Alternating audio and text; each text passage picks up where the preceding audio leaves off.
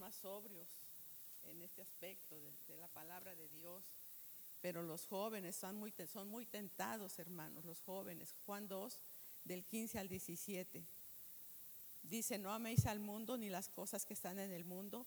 Si alguno ama al mundo, el amor del Padre no está en él, ¿sí? Porque todo lo que hay en el mundo, dice, los deseos de la carne, jóvenes, los deseos de los ojos y la vanagloria de la vida no proviene del Padre, sino del mundo. Y el mundo pasa y sus deseos, pero el que hace la voluntad de Dios permanece para siempre. Sí, sí, hermanos. Primera de Juan, ¿dije? Perdón, Primera de Juan 2, del 15 al 17, perdón, hermanos. Sí, Primera de Juan, si lo anotan y lo pueden buscar. Entonces,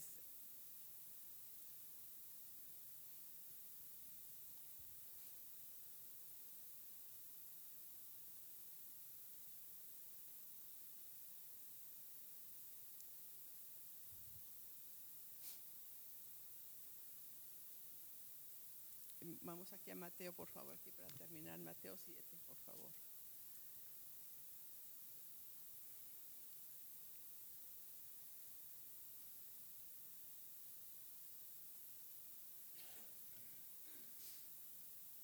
No sé si aquí, hermanos, haya esa situación, o al menos ustedes se enterarán, tal vez por los que se meten al internet, se enterarán de cuánto engaño hay ahorita en las iglesias, de cuántos falsos profetas se están levantando, cuántas cosas están haciendo, quitándole a la gente su dinero, ¿sí? Haciendo del evangelio mercancía, ¿sí? Y aquí vemos en el Mateo 7 de ese tipo de personas. Dice Mateo 7, versículo 21. Dice, no todo el que me dice Señor, Señor, y no está hablando solamente de esos falsos profetas. ¿Cuántos de nosotros le podemos decir Señor, Señor, verdad? Dice, no todo el que me dice Señor, Señor entrará en el reino de los cielos, sino el que hace la voluntad del Padre que está en los cielos, ¿sí?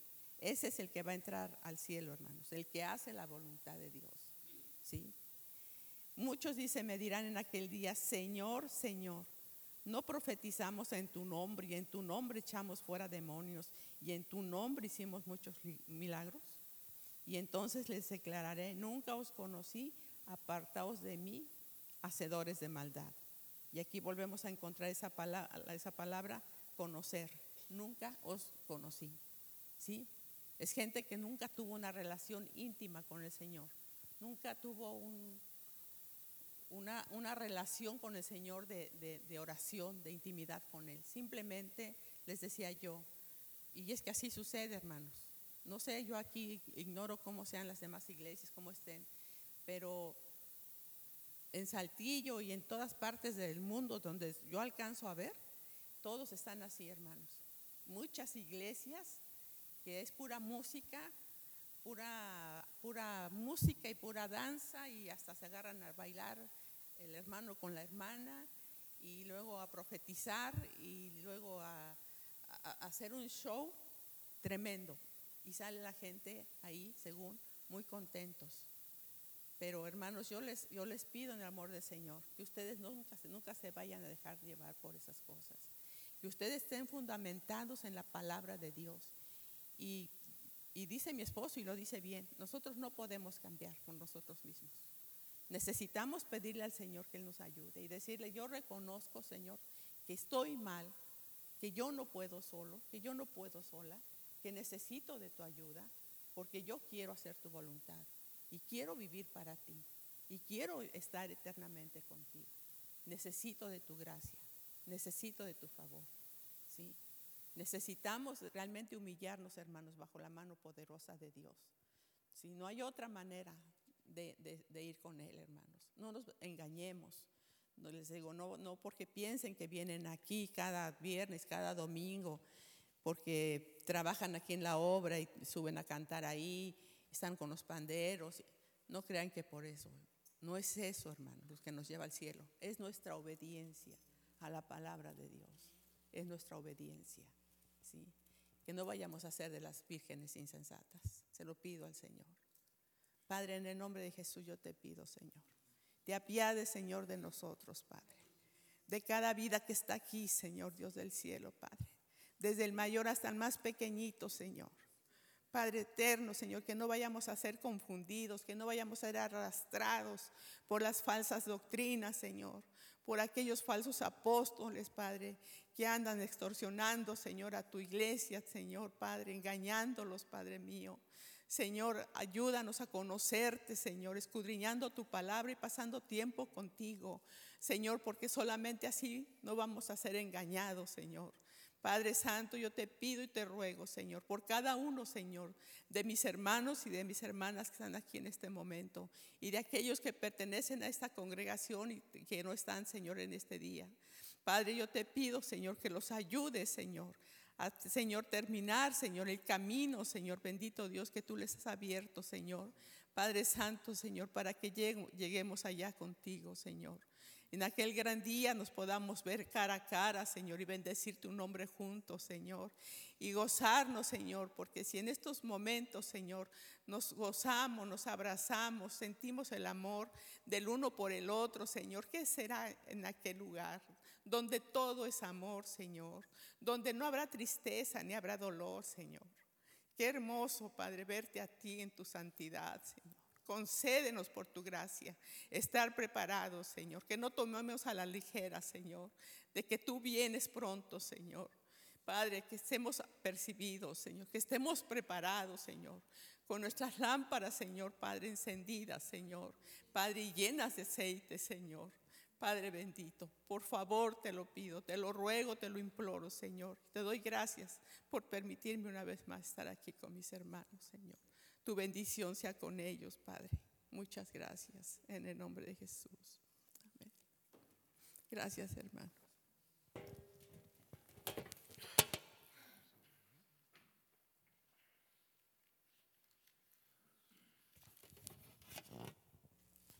Gracias a Dios. Amén.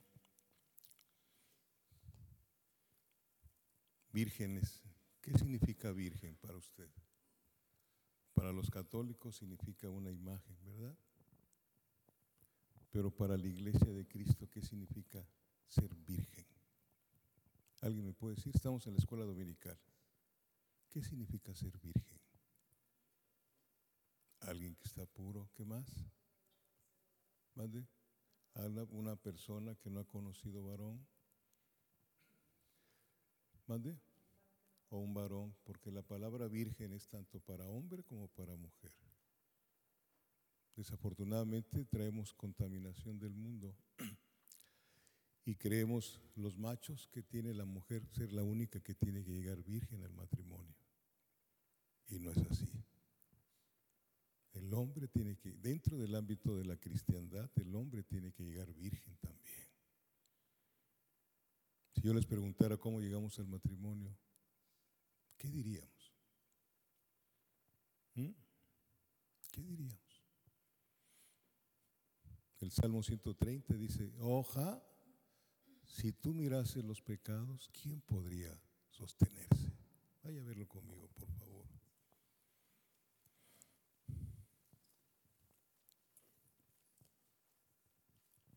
Traemos hijos de muchas maneras y es algo que yo no entiendo de Dios, pero pues Él sabe.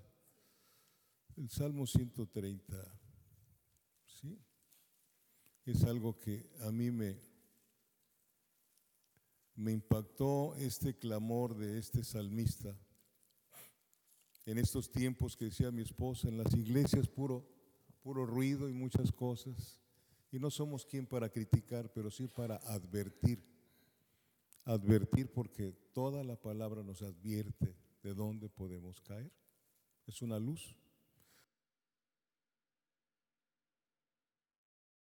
Es usted muy gentil, muy amable, etcétera. Pero dentro de la palabra del Señor, la palabra gentil se utiliza para calificar a todas las naciones que no pertenecen a Israel. ¿Me estoy explicando? O sea, todo lo que no es judío es gentil. Nosotros éramos gentiles Ahora ya no, ahora somos la iglesia de Cristo. 1 Corintios 10 dice: no seáis tropiezo ni a los judíos, ni a los gentiles, ni a la iglesia de Cristo. Hay 3 tipos de personas bíblicamente. Pero este hombre traía una carga, algún pecado tremendo, que el Espíritu Santo le estaba señalando. Si a ti no te señala el Espíritu Santo tu pecado, nunca te vas a dar cuenta, jamás te vas a dar cuenta de la maldad que tienes dentro. Yo les hago una pregunta. Ayer comimos pescado. ¿Para qué les platico? ¿No? Pero, ¿usted cree que un pez en el océano sabe que está mojado? Piénselo y dígame. ¿Usted piensa? Sí, dígame, contésteme. Ayer se pasaron viendo la televisión hasta la madrugada, están dormidos todavía. ¿Un pez sabrá en el océano que está mojado?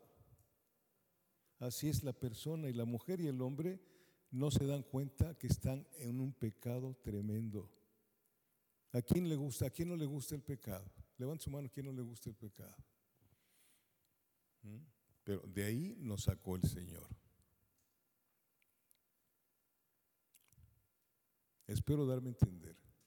Este hombre sabía, conocía, había oído las enseñanzas de los profetas, las enseñanzas de Moisés, pero hubo un tiempo en que no le hacía mella. ¿Sí saben qué es una palabra mella? O sea, no le ofendía, no, porque la palabra te ofende, pero el ofendido es Dios.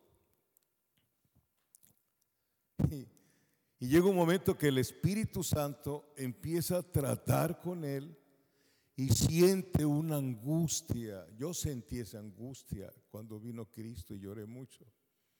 Sentí una angustia de haber pecado tanto, de haberme revolcado tanto en el lodo, y que me gustaba y corría yo hacia el lodo. Corría yo hacia el lodo y jajaja y muchísimas cosas. Pero pues estaba yo muerto espiritualmente. Puedes ser como una virgen fatua, puedes estar sentado en un lugar y oír la palabra, porque este hombre oía la palabra de Moisés, de los profetas, los salmos, pero no lo entendía, no lo comprendía. Tenía aquí la palabra, pero no había bajado a su corazón, no había nacido de nuevo. Por eso es tan importante. Juan capítulo 3, versículo 3. Yo creo que ustedes lo están tomando el discipulado, han de saber eso. ¿Sí? ¿Qué cosa le dijo el Señor Jesucristo a un hombre, Nicodemo, que era uno de los principales? ¿Sí? Pudiera ser en ese tiempo uno de los pastorazos que hay, ¿verdad? Pero que no han nacido de nuevo. Él fue en la noche. Algunos dicen que porque le daba pena que lo vieran con Jesucristo, porque los demás religiosos no querían nada con Jesucristo. A muchos de nosotros nos da pena hablar de Cristo en medio del trabajo, en medio de la escuela. ¿Sí conoce los cristianos submarinos que hay? ¿Sí sabe qué es un submarino? Esos que están así en el océano y luego sacan el periscopio para ver si hay peligro, no hay peligro, etcétera. ¿Sí los ha visto? Yo creo que es en las películas, ¿no? Bueno, hay cristianos submarinos, que estás en tu trabajo, en la escuela, y tú eres hijo de Dios y sabes que hay necesidad de que escuchen lo que traes en tu corazón las personas, porque el infierno es horrible y tú vas a ser demandado del Señor si no le hablas a la gente del Evangelio. Para eso nos dejaron, no nos dejaron para tener casas, no, nos dejaron para ser una luz y una sal, para eso. Y empiezas tú, te paras y empiezas a hablar del Cristo, y ya después que terminas tu intervención, al rato te sale yo también soy cristiano, no me digas. Pero nunca dicen nada. Son los submarinos, los cristianos submarinos, ¿verdad? Y este hombre siendo ministrado, fíjese bien lo que está aquí se ve realmente, pero en la profundidad de la expresión es a lo que voy. de lo profundo, de lo más adentro que tengo en mi corazón, de lo profundo. Oh Jehová, a ti clamo, Señor, oye mi voz, oye mi voz. Estén atentos tus oídos a la voz de mi súplica. ¿Usted le ha suplicado a Dios alguna vez? Suplicar, yo creo que sí sabes cómo suplicar, ¿no? Cuando se enojaba con su novia y no quiere nada, ahí le iba usted a suplicar, ¿no? ¿Verdad? Usted sabe qué cosa es una súplica, rogar. Y aquí le estaba diciendo, estén atentos tus oídos a la voz de mi súplica.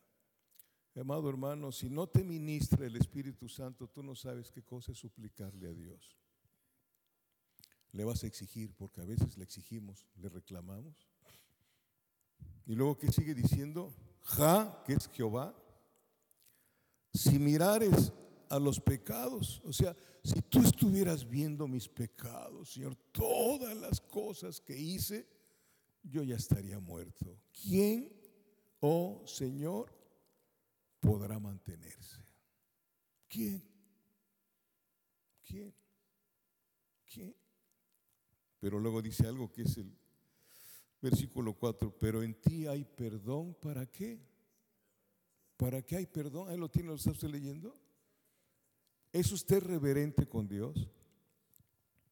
Porque es lo que nos estaban hablando de las vírgenes, las prudentes y las imprudentes. Ser prudente con Dios, cuando tú sabes que Dios te está mirando en todo tiempo, a donde estés, Dios te está mirando. No te puedes esconder de Dios, ni aun los pensamientos. Dice la Biblia que antes de que tú hables, el Señor ya sabe lo que vas a decir. Antes de que tú abras la boca, Él sabe. Por eso dice que hay que ser prudente en el hablar. Lean en su casa Santiago 3, para que vean cuánto veneno soltamos luego. Debajo de la lengua tenemos veneno, o sea, áspid, que es serpiente. Cómo juzgamos, cómo hablamos mal de las personas. Los criticamos. Ese es un pecado tremendo. Sí. Amén. Bendito sea Dios. Pero en ti hay perdón para que seas reverenciado. Yo cuando aprendí esto es cuando entendí que no puedo esconderme de Dios en ningún momento. Tú lo sabes todo, Señor, pero no nada más, Señor, perdona mi pecado. Tengo que expresárselo porque a pesar de que Él sabe lo que estoy haciendo, tengo que pedirle perdón. Constantemente en estos últimos 5 años hemos estado escuchando, yo he escuchado mensajes tras mensaje, Cristo viene, Cristo viene, Cristo viene. Las señales ya están dadas. Ya están dadas las señales. Leyeron cuando dice el Señor que cerró la puerta y llegaron corriendo las vírgenes necias, ¿verdad? Pero se cerró, ¿qué? Ya cuando se cierra la puerta, ya no hay nada. Tiempo de gracia todavía, pero se está acabando. Lo mismo pasó en el diluvio que habló mi esposa. En el diluvio. Entraron todos los animales. Entró Noé con su esposa, sus 3 hijos con sus esposas, y todavía permaneció abierta la puerta del arca. ¿Sí? 7 días abierta la puerta del arca. Pero cuando se cerró, y no la cerró Noé, la puerta te la cierra Dios, no ningún hombre ni ninguna mujer. La puerta la cerró Dios. Y luego, ¿qué habrán pensado? ¿Qué habrán sentido cuando cayeron las primeras gotas? Imagínense. Imagínense esto. Cuando estaban ahí emborrachándose y bailando y jugando, etcétera, de repente empieza a caerle a alguien una gota en la mano. Era verdad lo que dijo Noé. y se vino unos de esos aguaceros tremendos que no se pararon. Día y noche, día y noche. Pero imagínense esto, empezaron a asustarse, porque uno se asusta. Caín estaba asustado de su maldad, pero nunca se arrepintió. Hay muchos que se asustan, pero al ratito ya vuelven otra vez, como no pasa nada. Piensan que no, se van a ir al infierno. No, hombre, Dios es bueno. No. Pero ¿qué habrán pensado? Cuando empezó a llover, ¿a dónde habrán corrido? Al arca. Imagínense a Noé oyendo los golpes en el arca. ¡Noé! ¡Ábreme, Noé! Y Dios sabía que en el humanismo de Noé podría haber abierto el arca y se hubiera ahogado. No jueguen con Dios, porque más les valía no estar hoy aquí, si es que no se van a comprometer con Dios. Más les valía porque ya oyeron lo que Dios está diciendo. ¿Sí? Por eso dice este hombre, en ti hay perdón para que seas reverenciado. Reverenciado. Los ojos de Jehová están puestos sobre los justos y su oído atento al clamor de ellos. Muchos jugamos a la iglesia. Las vírgenes jugaron a la iglesia. Pensaron que por predicar o por venir a tocar un instrumento ya son parte. No, amado, no es por obras para que nadie se gloríe. Fíjense bien, el Salmo 50.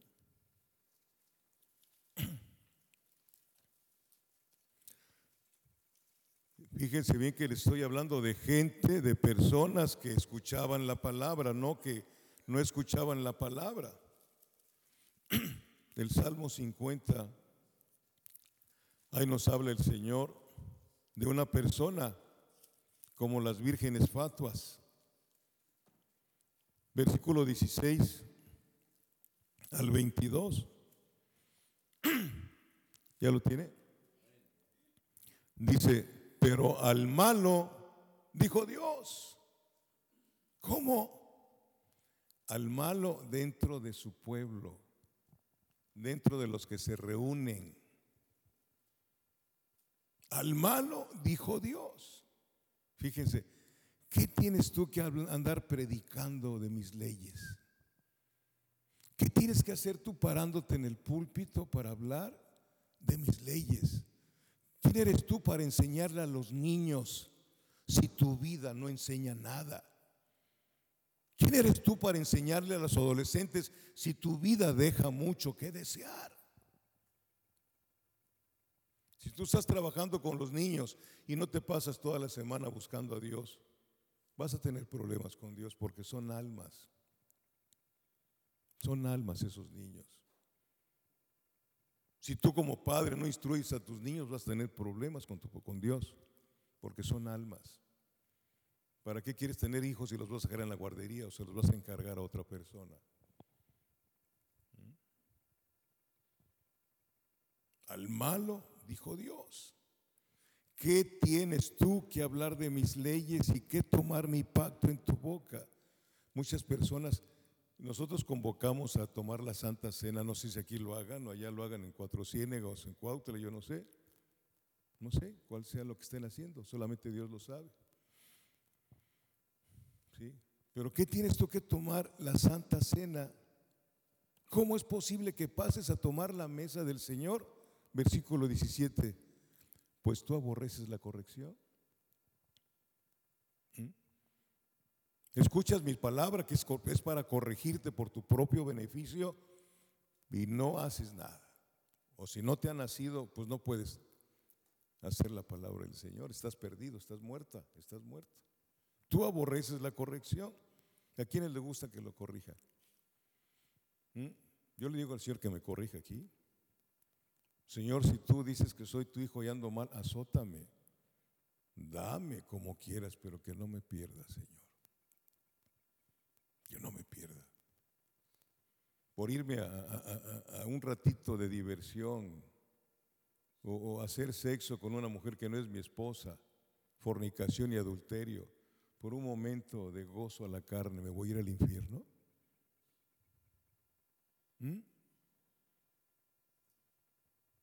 ¿Sí?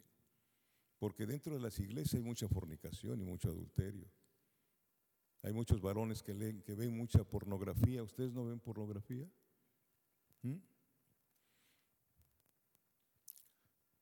Dios sabe si ves pornografía o no. Ahí sí no lo puedes engañar. Y cuando ves pornografía, si eres casado, empiezas a prostituir a tu esposa. Nosotros hemos ministrado a matrimonios que los dos, para estar en la intimidad, ponen películas pornográficas.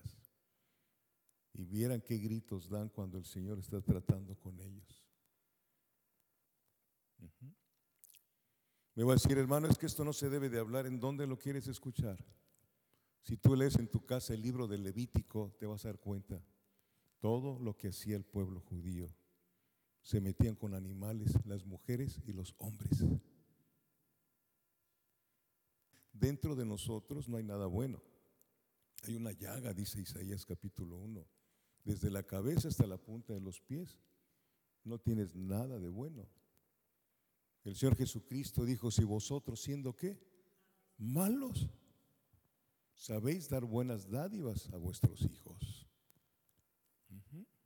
Bendito sea Dios.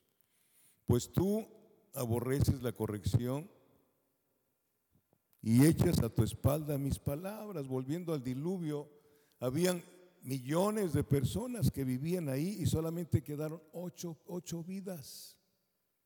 Imagínense cuando bajó del arca Noé, todo desolado, todo horrible, y 8 vidas nada más habían aquí en la tierra.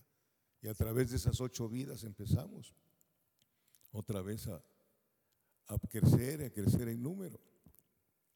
Hoy que estaba yo orando al Señor con la situación tan difícil, tan dura que hemos pasado aquí, mi esposa y yo, y pues ya estamos acostumbrándonos, ¿no? Porque así es este tránsito en la tierra. Le decía yo al Señor, Señor, sopla vida en mi esposa, sopla vida. Así como hiciste con Noé. ¿Usted ha pensado esto? Cuando el Señor forma al hombre del barro, después que lo forma, sopló vida. Y desde hace 6,000 años, porque el hombre no tiene más de 6,000 años bíblicamente en la tierra, ¿sí?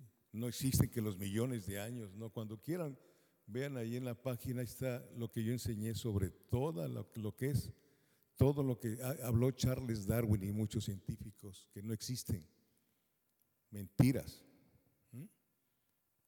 ¿verdad? Hizo así. Y desde ese soplo siguen naciendo personas y personas y personas y personas. ¿Será poderoso Dios? Por eso la Biblia hay que contemplarla, no leerla por encima. Cuando tienes interés en conocer, Dios te enseña, Él es el maestro. Pero cuando no quieres, voy a predicar el domingo y estás el sábado después de ver la tele, a ver qué voy a dar, y ahí estás. Te va a ir, pero como en feria cuando estés delante de Dios. Porque las almas costaron mucho. La sangre de mi Señor. Por eso dice mi esposa, y lo dice bien porque yo lo sé, yo los amo. Porque costaron mucho para mi Cristo. Mucho. Hasta la última gota de su sangre pagó por nosotros. Y si tú como pastor, tú, yo, mi esposa, no entendemos eso, pues no sabemos ni qué estamos haciendo. No nos preparamos como Dios quiere que nos preparamos para vaciar vida en la congregación que nos están escuchando.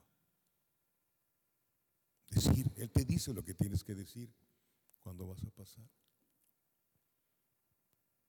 Si no te preparas, pues yo creo que mejor hay que renunciar, ¿no? Hacerse a un lado, decirle, Señor, me confundí, no tengo llamado. ¿Sí me explico? Para mí así lo he aprendido yo. Y no voy a decir, pensar que éramos aquí, ahí en la congregación se lo digo, si usted aquí no está aprendiendo a conocer al Señor, váyase, no se quede aquí, por favor. favor. Porque somos responsables delante de Dios. Luego que sigue diciendo, pues tú aborreces la corrección y echas a tu espalda mis palabras. Vas a salir de aquí, escuchaste la exhortación y de ahí para la puerta, ya terminé, ya escuché, ya vine, ya cumplí, y empiezas a vivir como se te da la gana.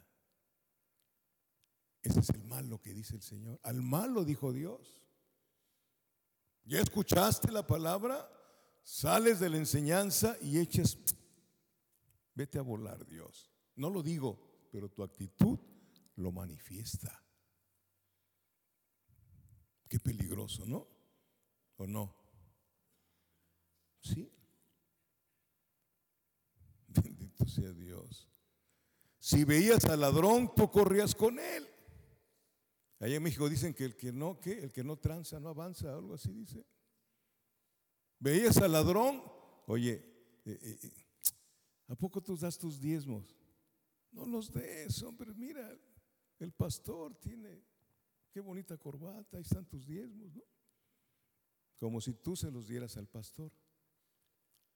Si tú crees que los diezmos los das al pastor, no, estás equivocado. Tu diezmo se lo das a Dios y Dios se lo da al pastor. Otra responsabilidad, la enseñanza y el dinero de los santos, para tomar lo que necesitas y lo demás reinvertirlo en el reino de los cielos. Tú veías al ladrón y corrías con él. Y con los adúlteros era tu parte. Te sientas ahí con tu familia inconversa, que sabes que, y en lugar de hablarles, ahí estás con ellos y estás jugando y ves que se toman sus copitas y tú sigues. En silla de escarnecedores te estás sentando. Salmo 1. ¿Sí lo han leído? Bienaventurado el varón que no se sentó en silla de escarnecedores. Te sientas en tu casa a ver programas que escarnecen a Dios. Pura pornografía hay ahora.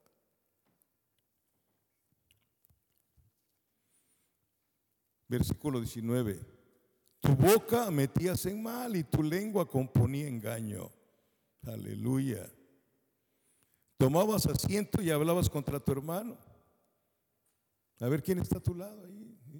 Te sientas con él y Dios te bendiga, hermana, así, y al ratito, si supieras, ¿no?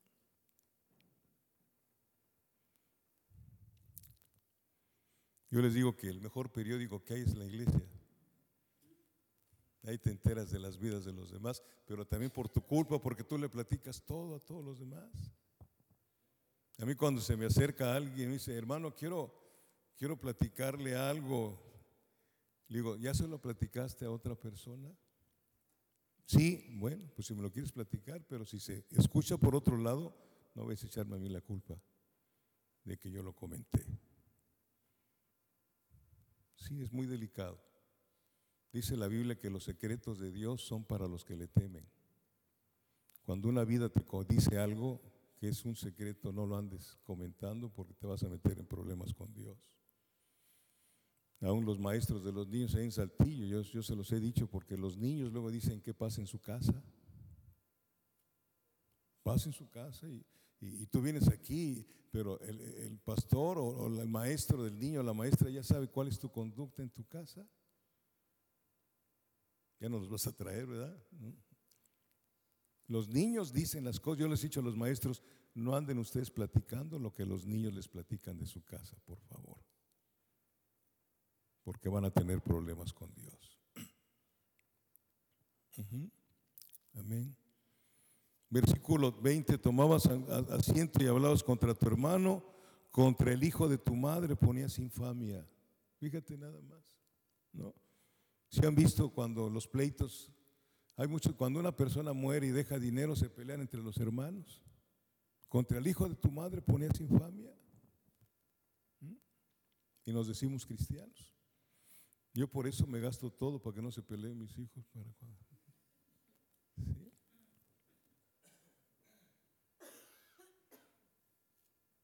Versículo 21.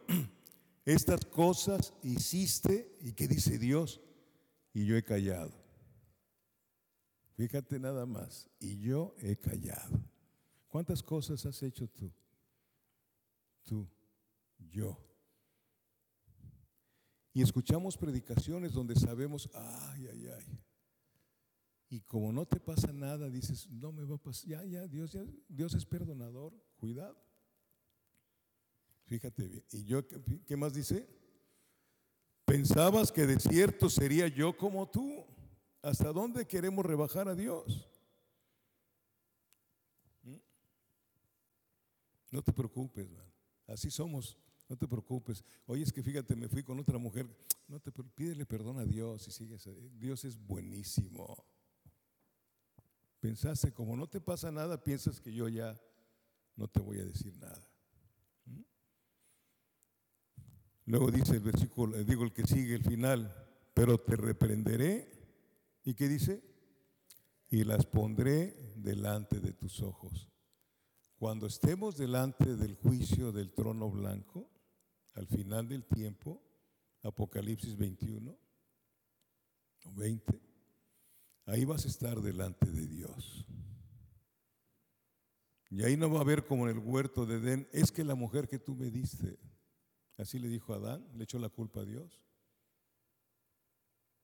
Sí. En lugar de ser responsable con Dios, le echó la culpa, es que la mujer que tú me diste. ¿No pasa así con los que se divorcian? Es que yo no pensé que fueras, por no pensar te metes en problemas y luego le eches la culpa al otro y los dos tienen la misma culpa, porque uno solo no puede pecar, ¿o sí? Al menos que seas una de esas personas que se masturban, que se meten en las fantasías aquí en la mente para masturbarse y al rato llega un espíritu de lujuria y empiezas a vivir una lujuria y una lascivia y en tu casa también. El diablo existe de veras. Repito lo que les he dicho cuando vengo, aquí es donde se tiene que enseñar estas cosas, no afuera. Entonces, cuando estés en el juicio, pero Señor, es que yo, dice, te las voy a poner delante de tus ojos, el Señor te va a pasar una película, porque así es Dios. Dios no te va a enviar al infierno sin que te señale por qué te fuiste al infierno. Cada cosa, cada pecado que no quisiste arrepentirte, ahí lo vas a ver. Mira, por eso te fuiste al infierno. Por eso te fuiste. Y en aquella vez, aquel domingo, puse a un hombre delante de ti para predicarte estas cosas y no me tomaste en cuenta. Y así no va a haber tiempo. Porque el tiempo se inició para la creación, pero se va a acabar el tiempo para entrar en la eternidad futura. Tú eres eterno, el problema es dónde vas a pasar la eternidad. Desde que eres concebida y concebido en el vientre de tu madre, tú vas a vivir eternalmente, tu alma va a vivir eternalmente. El conflicto es dónde vas a pasar la eternidad. ¿Dónde la vas a pasar?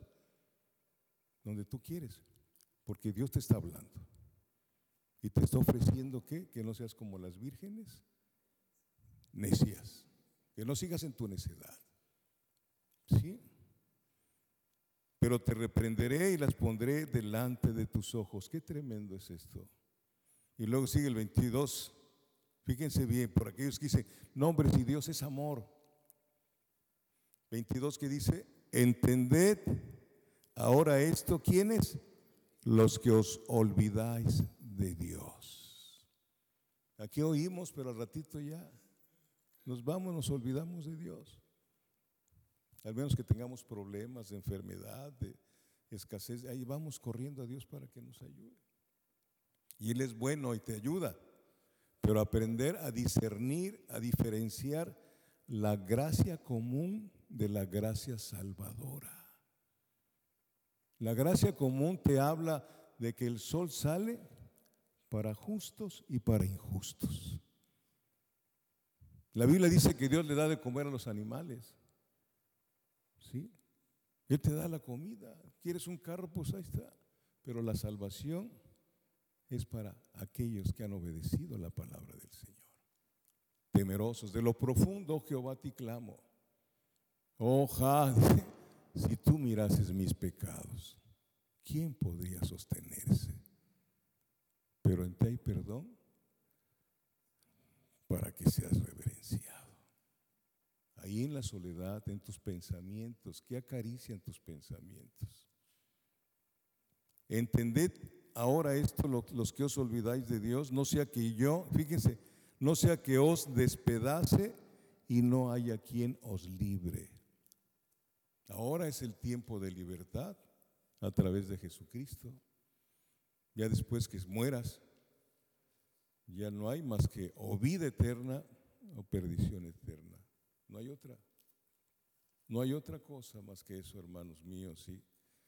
Y yo repito, yo traigo en mi corazón cosas bien tremendas de lo que Dios me enseña y me preocupo mucho por mí, mi esposa, mis hijos, mi nuera, mis nietas, la congregación donde estoy de pastor. Mucho, y se los digo, ¿sí? Se los digo. Hubo una señora que llegó con nosotros, no teníamos el local donde estábamos en la casa de ustedes, y no la casa donde vivimos ahora, sino rentamos, creo que tú la has de haber conocido, Mauro. Rentábamos ahí en esa casa.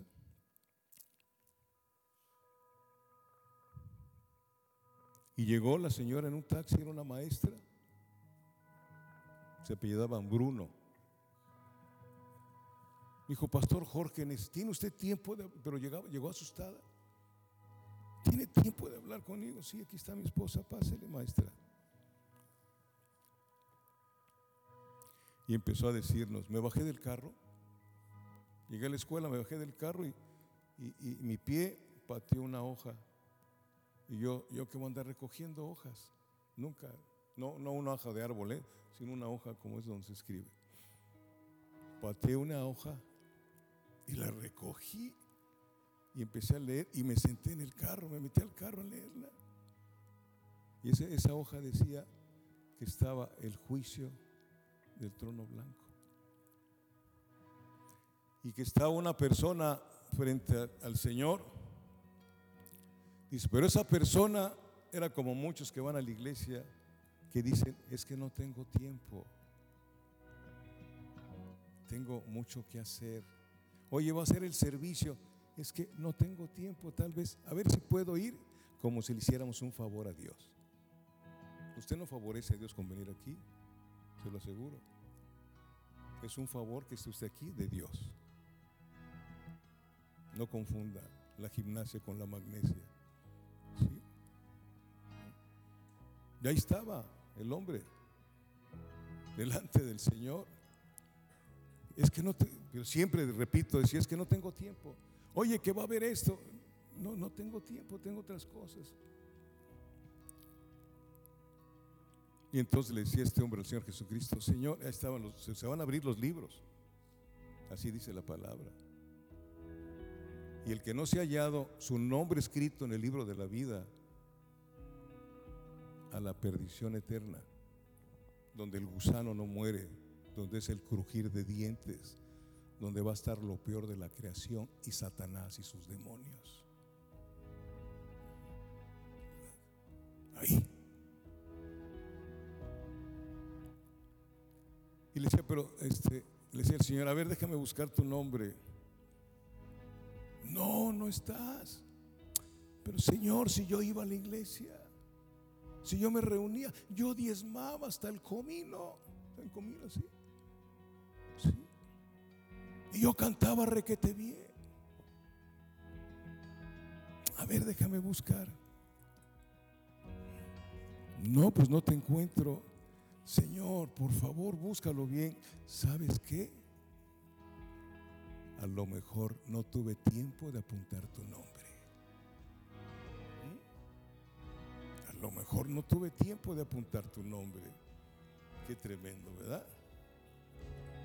Porque tú no tienes tiempo para el Señor no tiene tiempo para ti.